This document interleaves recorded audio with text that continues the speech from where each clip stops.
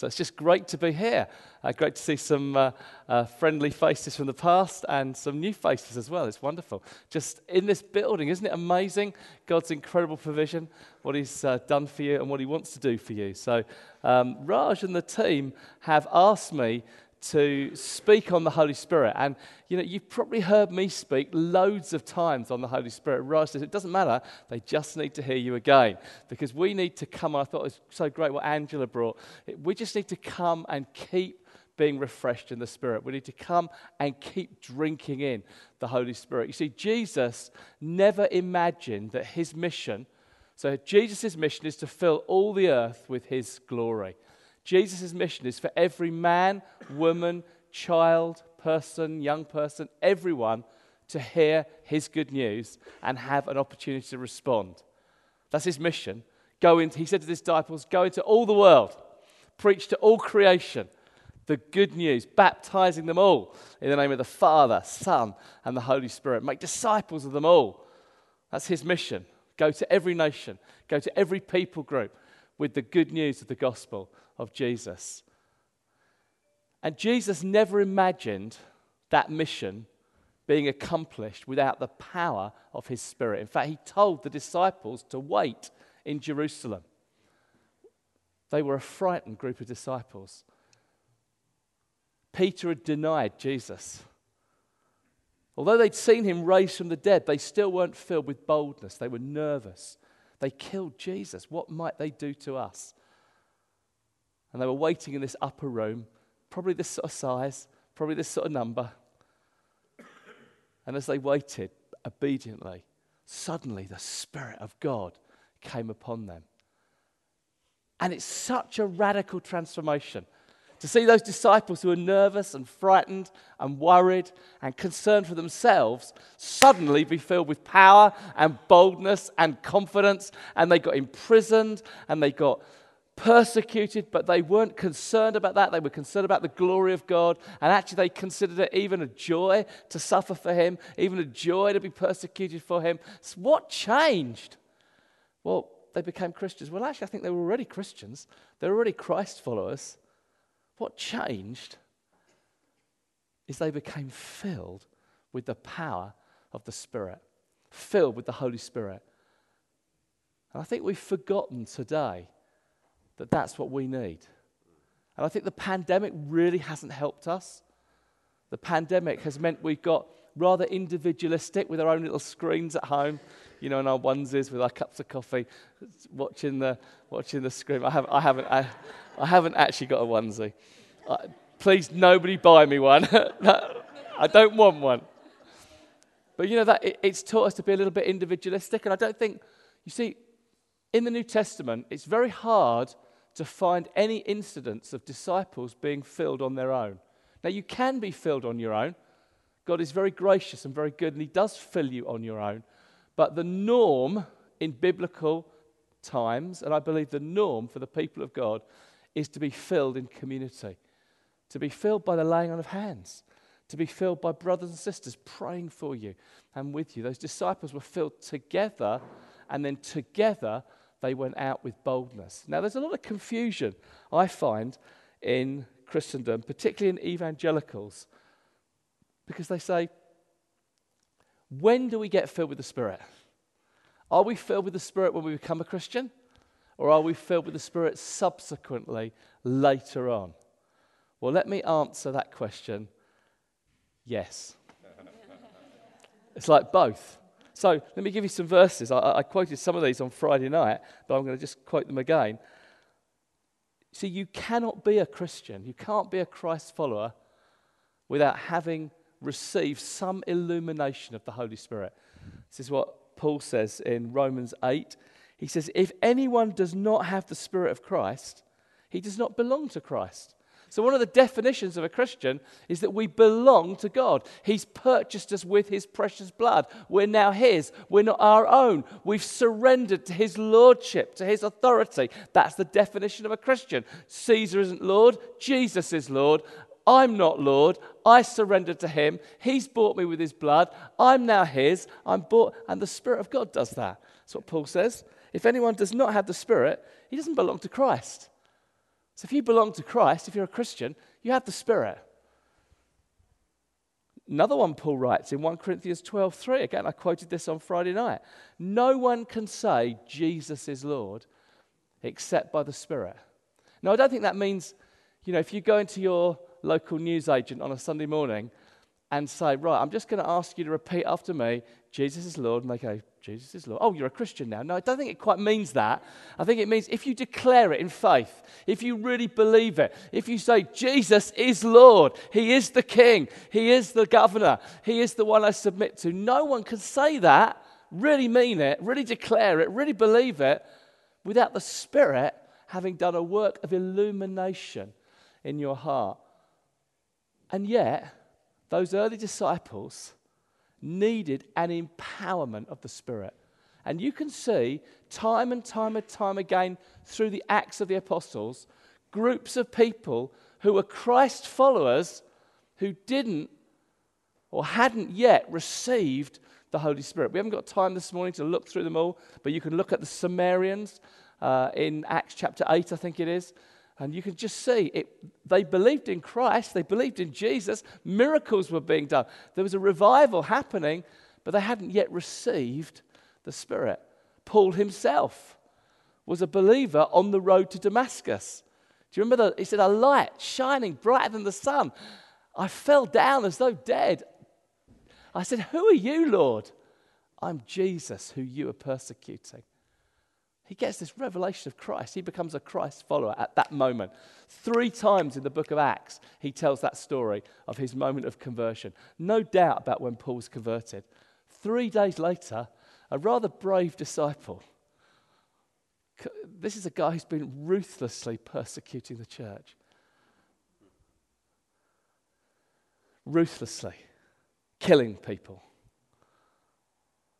A rather brave disciple is asked to go and pray for him. And when he lays hands on him, it says scales fell from his eyes, because at that point he'd been blinded by the light. I mean, really, he saw the light and was blinded by it. And it said he was filled with the Spirit at that point. So there's a delay. There's often delay. Now, I don't think it's God's heart that there's delay. When we used to run the Alpha course on Teesside here, we often saw people become Christians on one moment on the away day and then get filled with the Holy Spirit moments later. If you look in Acts chapter 10, Cornelius' household, you'll find there's an instant filling of the Spirit. These Gentile believers, Cornelius being the centurion, he opened his home to Peter to come and preach the gospel. And Peter said, as I was proclaiming the gospel, the Holy Spirit fell on them just like he fell on us. It was instant. So it can happen instantaneously. But right through the book of Acts, and in many of our experience, for my experience, there's an 8-year gap between becoming a Christian and being filled, empowered with the Holy Spirit. But I think the question is not when did it happen so much. The question is, are you filled? Not, I got saved 10 years ago. I got filled 5 years ago. And we can look back to some past experience. I think God wants to know, are you filled now? Paul writes to the Ephesians in Ephesians chapter 5, and he says, go on, be being filled with the Spirit. It's a really strange tense in the Greek. It's called a present continuous. It means to presently receive it and go on receiving it. So keep receiving the Spirit. So that I think we're in danger if we start to look back at certain points and say, when did I receive? It's like Angela's plant could say, when did I get watered? Oh yeah, it was 3 weeks ago, it was 2 weeks ago, it was a month ago. No, actually, now you need water. Now you need to be filled. Now you need to receive. It doesn't matter when you first received. Now receive the Spirit. And we need to be a now people. We need to be a people who are now receiving the Spirit. And I think COVID has robbed us of that and robbed us of the experience of a corporate community being filled with the Holy Spirit. So we're going to just do some very basic Bible teaching. You've heard me do this before. Those of you on Alpha have heard me do this 20, 30 times. You could do it yourself. I know you can. I know you know it, but are you doing it? See, we can know something and not do it. I know that eating cake is not a good thing for me. But sometimes I do it. You can know something, but actually not live in the good of it.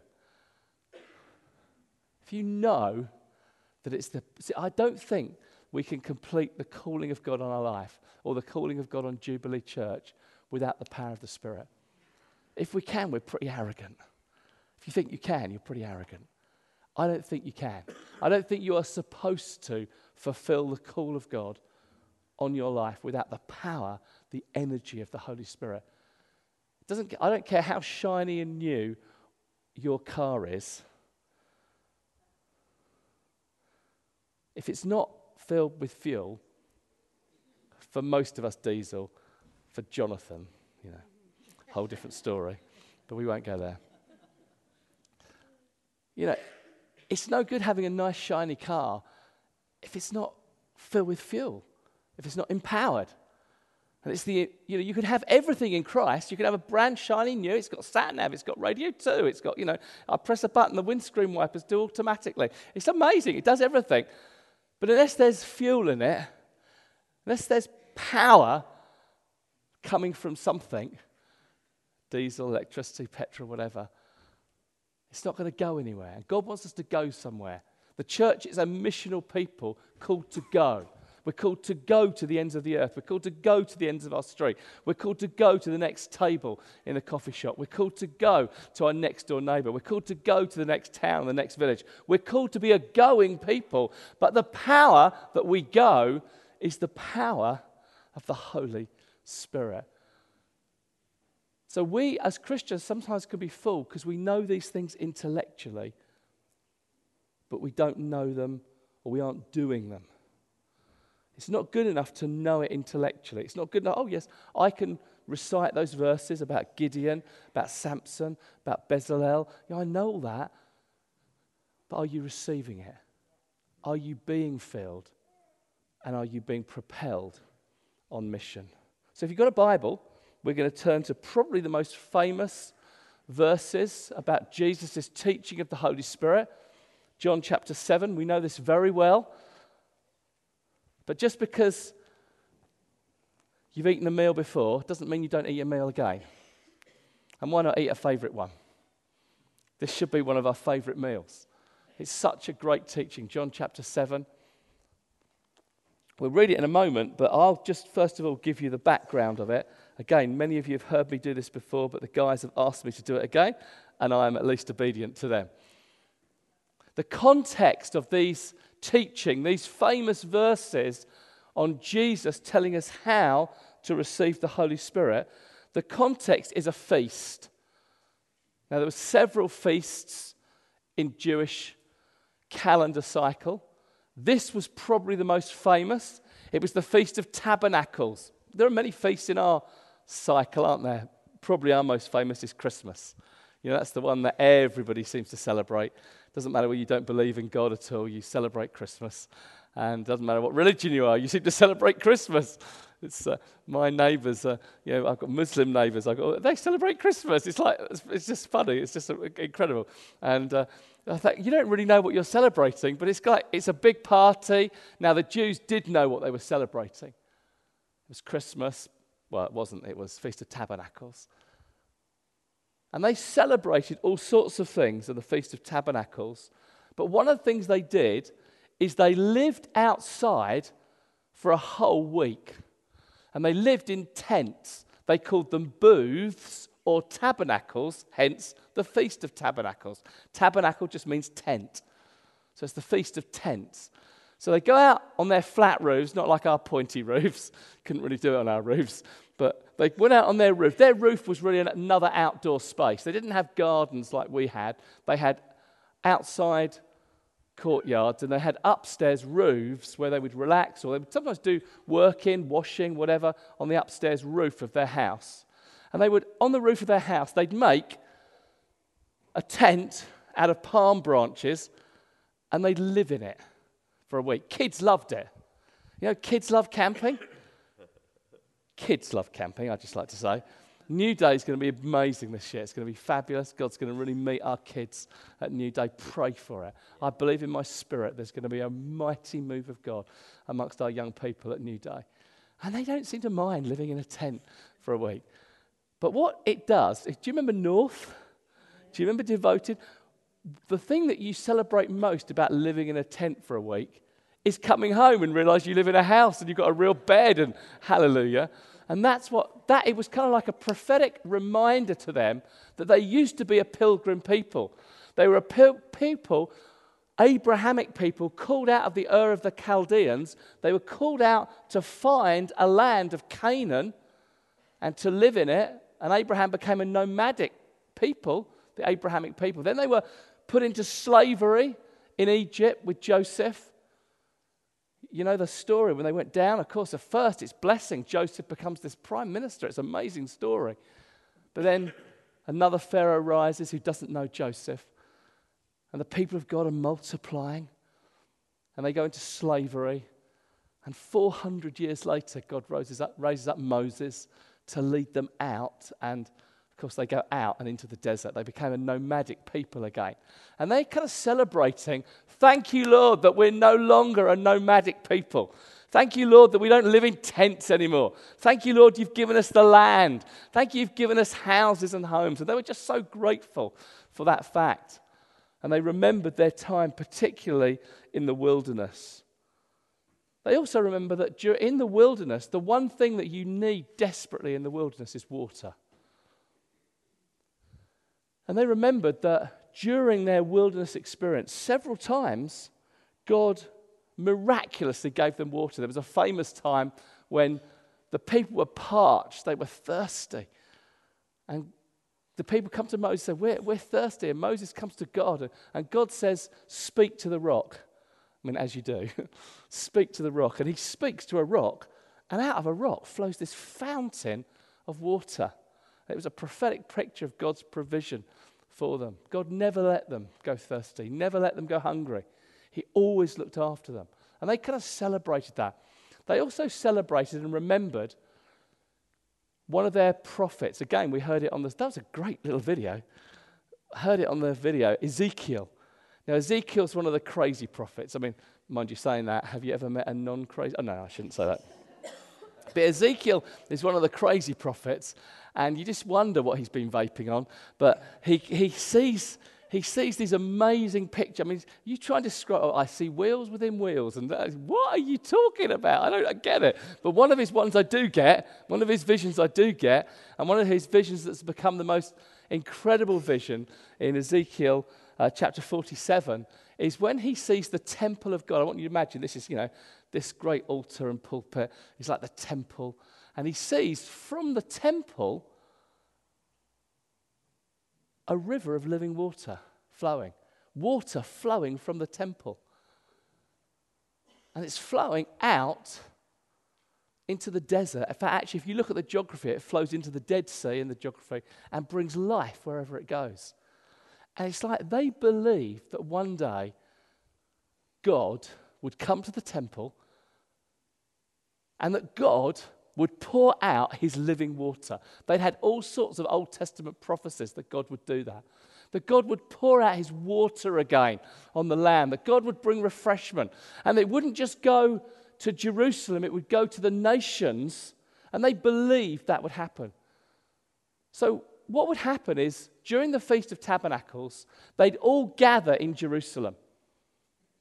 I mean, some theologians reckon there could be up to 1 million people, because it wasn't just the population of Jerusalem. They'd all come in. It was like Glastonbury. It was like a festival. It's like they'd all come in from everywhere to see the service. And during the service, several things happened. But one of the main things that happened was the high priest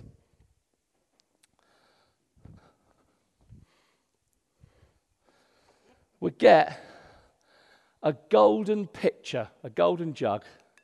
Use your imagination, guys. He'd get a golden jug, right? And he would march down the temple steps. That's really hard. He would go to the pool of Siloam, which was at the bottom. he'd draw up water from the pool of Siloam, and then, he was an old boy, he would march up to the temple, and he would sing a series of psalms called the Great Hallel. It was a great series of psalms in the Old Testament hymnal. And one of them was, "With joy I draw water from the well of salvation." So he's singing this, "With joy I draw water from the well of salvation." And he's marching up to the top of the steps. It's incredibly prophetic. It's incredibly moving. And then he gets to the top of the temple steps. And what he does, he just does a symbolic action. There's lots of symbolic actions in the Bible. I was reading one yesterday in my reading.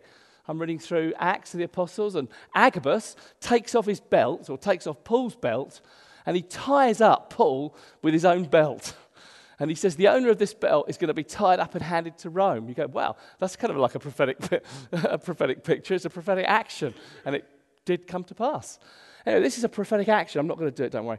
He pours out the golden jug of water. He pours it out down the temple steps into the Kidron Valley as like a prophetic action. It's like a symbolic action. That wasn't really the living water. It was just a symbol that one day God is going to do this. And they do that for every day of the feast. For 6 days they do it just like that. But on the 7th day, and some people called the 7th day the greatest day of the feast. On the 7th day of the feast, we do it again. Golden pitcher of water. Down to the pool of Siloam. Get up the water. Back up the temple steps. And then he just pauses. He just waits. Because that was just a prophetic action. And who knows? Perhaps today, this is the day it's going to be fulfilled. And he just waits. And it's one of those holy moments. You know that there are holy moments when you don't want to speak, when you're quite happy that it's silent. I'll give you a holy moment that's probably happened 1,000 times in this church. Does anyone know of any legal impediment that why this man should not be married to this woman? And you want to just hold your breath, don't you? You know, if your child starts to cry, you don't want to say anything. Unless, of course, you do know there's a legal impediment, and then you can shout it out. But it's like a holy moment. We want to just be quiet. Now, the Bible doesn't say exactly when Jesus spoke these words, but it does say, as we're going to read now, on the last, verse 37, John chapter 7, that was the longest introduction you've ever heard to a Bible reading, but don't worry, we're halfway through the message. On the last and greatest day of the feast, right? It's on the day they don't pour the water out. It tells us that.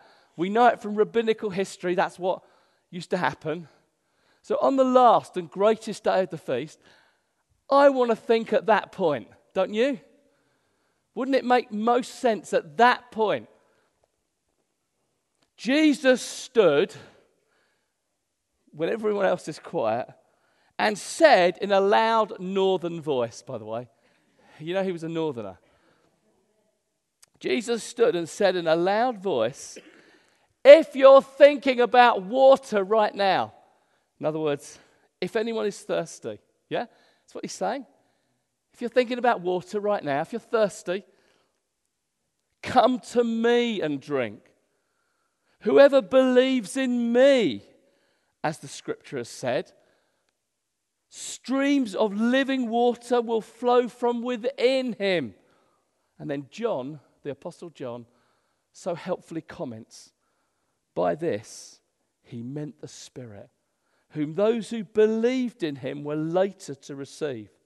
Up to that time, the Spirit had not yet been given, since Jesus had not yet been glorified. The glorification of Jesus, it's a little word which is a small phrase to describe the death, burial, resurrection, and ascension of Jesus. That's his glory. That's his hour of glorification. That's his hour of glory. That hadn't happened at this point. So therefore the Spirit couldn't be given. Of course, now it's happened. It can be given. But Jesus' teaching is so helpful, I think, for those of us who have and do live after his glorification. Let me just give you very, very quickly 3 or 4 little points here. Firstly, if anyone is thirsty, right? It's not like, oh, you've got to do this to belong to Jubilee, have you? You've got to be Spirit-filled to belong to the family. No, you haven't. But you get to. You want to. You should be thirsty for these things. We often don't really know what it's like to be thirsty because we live in a day and age where you can just about buy water or drink water or get water anywhere. But they would know what it was like to be thirsty. Are you thirsty for God? Has this last 2 years left you dry? It's left me dry. It's left me thirsty for God's presence in the corporate community. That's why we had such a great conference together. It was the first time as leaders we'd just all been together, worship. You could have sang, "We all live in a yellow submarine," and we'd have worshipped God because it was just so glorious to be together as the people of God. And we worshipped and received the Spirit. Friends, are you thirsty for him? We referred to the first few verses of the Bible in that video, the Spirit hovering over the creation and creating. The last few verses of the Bible say this: the Spirit and the bride say, "Whoever is thirsty, let him come and take the free drink of the water of life." Friends, are you thirsty? Are you desperate for God? Because if you're not, you won't receive, I tell you. But if you're thirsty, if you're hungry, you will receive. Secondly, it says, come to Jesus, come to me. And I think this is the second mistake we make as Christians. We think it's come to the leader at the front. Come to the man of power for the hour, or the woman of power for the hour. Come to the anointed person. The truth is this: we're all anointed people. We're an anointed body. The elders are no more anointed than you are. We're all anointed with the same Spirit. They've probably got a bit more responsibility than you have. That's okay. But they're no more anointed than you are. And you can be in this thing. I've been in it loads of times. I've fallen foul to this myself. I've been at a conference, and there's the big man there. There's the Terry Virgo, or there's the John Wimber, or there's the I don't know. I can name so many different names from the past. There's big people who you think, I want them to pray for. It's like this setting. It's like, I want Raj to pray for me. So we come up here and we're looking all holy, because you've got to look holy, haven't you? When you're waiting to be prayed for, and you're like this, and it's like one eye holy and one eye open. Oh, look, Raj is coming near me. Raj is coming near me. Oh no, I think it's Gavin coming near. And you even step back a bit. That's good. Gavin's gone to somebody else now. Raj is finished. He's coming. Oh no, Gavin's finished rather quickly with that person because nothing happened. And he's coming to me. Oh no, Gavin's praying for me. I love him. Listen, it doesn't matter who prays for you. Because actually it's not Raj's hands that are on you or Gavin's hands on you. It's Jesus' hands that are on you. We're the body of Christ. And when we lay our hands on you, we've got nothing to give you. But he's got everything to give you. And when we lay hands on you, or anyone lays hands on you, actually you're receiving from Jesus. Jesus is the baptizer in the Spirit. He's the one who pours out his Spirit, not Raj. Hallelujah. Thirdly, drink. Now, drinking, it's not difficult to drink. Really, it's not. You don't have to give children drinking lessons, do you? You don't have to teach babies. It's one of the first things they do is learn to drink, learn to suckle, learn to receive. Drinking is not difficult. So I think Jesus uses some of the most. That's the first thing a baby does: drink. I think Jesus uses that as such a simple. Drinking's easier than eating. Eating can be a bit complicated. Do I use the knife? Do I use the fork? Do I use my hands? Do I have to peel it? Do I have to cut it? But drinking's just like there's no complication with drinking. It's just simply put it to your lips and receive it. That's the simple as receiving the Holy Spirit. But some of us get so religious about it. Oh Lord, wouldst this water flow out of this vessel Unto mine own dear lips. I think Gavin must be praying for me. I'm not getting it. You idiot. It's not about praying for it. It's receiving it. It's taking it. It's imbibing it. And that's how you became a Christian. That's the moment you became a Christian. You said, Jesus, thank you for dying for me on a cross. I receive it, didn't you? If you're not a Christian here this morning, then you can simply receive Christ. It's an act of faith. I receive him. Same with the Holy Spirit. You receive him. You say, thank you. Sometimes I like to do actions. And, the Spirit, one of the words for the Spirit of God is ruach, the breath of God. It's the same word for spirit and breath. It's the same in Hebrew, ruach. It's the same in Greek, pneuma, breath and spirit. And it's like the Spirit breathed into Adam and Eve, didn't it? We heard that on the video. The Spirit breathed life.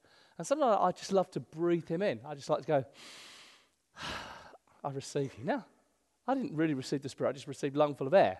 But it's a prophetic act. I love to go, yeah, Lord, I take you in. I'm taking you in.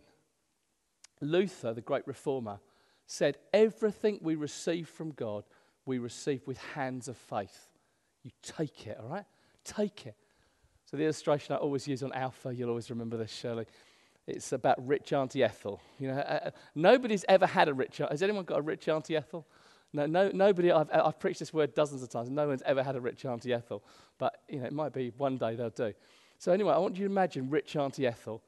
She's a single lady, and she's rich. Hence, rich Auntie Ethel. And she's so trendy. She's like one of those trendy aunties, and she knows exactly what you like, and she knows exactly like what's available, what the latest trends are. But she knows you. She knows what you like. She knows if it's maybe that piece of clothing from that designer label, or she knows it's that particular Apple product, or she knows it's that particular book, or she knows it's that particular author. She knows it's that particular music. Or that particular jewelry that you collect. She just knows, and she's so brilliant. And every Christmas, rich Auntie Ethel sends you the most glorious Christmas present. It's always the best Christmas present, and it always arrives on Christmas Eve because she's so brilliant. She just knows the postal system. She knows when to post it. It's like every Christmas Eve. It happens every Christmas Eve. Rich Auntie Ethel sends me this most amazing parcel. And I always know it's her parcel because it's just wrapped up in such a beautiful way with ribbons. And her handwriting's so distinctive. It wouldn't be Christmas without Rich Auntie Ethel's parcel. So I want you to imagine. It's July, so it's hard to imagine, but it's Christmas. It's Christmas Eve. And about 11 o'clock in the morning, it used to be 9 o'clock, but it's now 11. Ding dong. The postman rings the bell. You recognize the silhouette of your postman. Wow. And you can actually see through the door. You can see it's rich Auntie Ethel's box. You can kind of see her handwriting. You can almost see you can see it. And you open the door on the chain and you go, oh, just leave it out round by the bins. I'll pick it up tomorrow. No, you don't. Because it won't be there tomorrow. It's Teesside. Or Manchester, I should say. It won't be there tomorrow. No, you don't. You get off the chain and you go, it's mine. Thank you. You don't even say, oh, Mr. Postman, I don't know if I really feel worthy this morning. Would you just pray for me so that I would receive it with faith? No, you don't. You say, it's mine. You take it off. You don't even really thank him. You don't even really care about him. You just take it and it's yours. Bye. And it's yours. You've got it. Listen, that same kind of desperation, that same kind of receiving. You can be thankful, but just receive the Spirit. It's your Father is rich in heaven. He knows what you need, and he gives good gifts to his children. Receive it, take it. If anyone's thirsty, let him come to me and drink. And then the miracle happens. Up to this point, there's been no miracle. Up to this point, it's just been like normal. Someone's placed their hands on you. You said, all right, I'll receive it. Then something miraculous happens. It says here, and streams of living water will flow from within you. See, what it doesn't say is this, and you'll be immensely satisfied and pleased with the gift. You'll be fulfilled in your life. I now have purpose and fulfillment. I've got the Spirit. I'm happy and joyful. Now, all those things happen, but it says the miraculous consequence of receiving the Spirit is not your happiness or your satisfaction. Although you'll be immensely happy and immensely satisfied, something happens within you that turns the tap on you inside, and the water that you've received through your mouth somehow comes out of your belly. It says streams of living water come out from you. And it's interesting what the word that Jesus uses there. He uses the Greek word that is translated, I don't know what it said in the translation I read, within you or innermost being. It really means the gut, or actually the Greek word is kolios, which we get the lovely word colon from, don't we, Angela? And it's actually fascinating because the mystics of old reckoned we had a second brain, a second area of consciousness in the gut. In fact, we get a little throwover from that when you say, I've got a gut feeling. I've got, and where do you hear good news? Or where do you hear bad news? You don't hear it in your head, do you? You hear it here. Your heart leaps for joy. Your tummy leaps for joy. It's like a gut punch if you hear bad news. Something about this innermost being, something about your very it's called the bowels in some translations, which doesn't sound too nice, but it says like right inside, and Jesus uses that word deliberately because the ancient rabbis used to refer to the temple as the kolios of God, the innermost bowels of God. In fact, they believed that Israel was the kolios, the center of the world. Geographically it's not, but spiritually it is. Then they believed that the temple, or Jerusalem I should say, was the geographic or the center of Israel. Geographically it isn't, but spiritually it is. And then they believed that the temple was the center of Jerusalem. Geographically it isn't, but spiritually it is. And they had this phrase for the temple, the center of the center of the center. You might say the bullseye, the kolios of God. And Jesus says, and this is making such an incredible point, he's saying the fulfillment of all Ezekiel's visions about temples and rivers flowing out of it is not about something made with bricks and mortar. It's about living temples. It's about you. It's about the church. We are now the temple of God. And as you receive the Spirit, from within you will flow rivers of living water. So, dear friends, we need to come and receive the Spirit. And as a result of it, you will be a life giver. You'll be a water bearer. You'll be someone who dispenses the Spirit. And that's not supposed to be in this building. It might be in this building, but it's actually supposed to be where you are. Now it's just gone 12. Where will you be just after 12 tomorrow? Think about it. We'll probably be in our favourite coffee shop. It's our day off. Where will you be? Think about it. That's where he wants you to dispense his water. That's where he wants you to bless. Most of the use of the gifts of the Spirit in the New Testament are not in the church. They're at wells. They're in marketplaces. They're on the way to the temple, not in the temple. Joseph uses them in the family. He uses them in the prison. He uses them in the palace. It's those settings. It's in life. The gifts of the Spirit and the blessing of the Spirit is supposed to flow from you into life. Now we're bringing this into an end. And the end is this. Will you receive the Spirit? Will you come again? Some of us have been a bit empty. Some of us have been a bit dry. Some of us haven't been filled. And this is what he wants to do. He literally, I don't know what I'm doing, he literally wants to fill you to overflowing. So that when tomorrow Gavin goes to the coffee shop, something miraculous happens. Do we do baptisms by sprinkling or immersion? Or, Anne said, I don't think Gavin's ever seen you do that. He has now. I just checked you hadn't got your phone there. We're okay. You remember, Charlotte, you'll remember. I do that only because you'll remember it.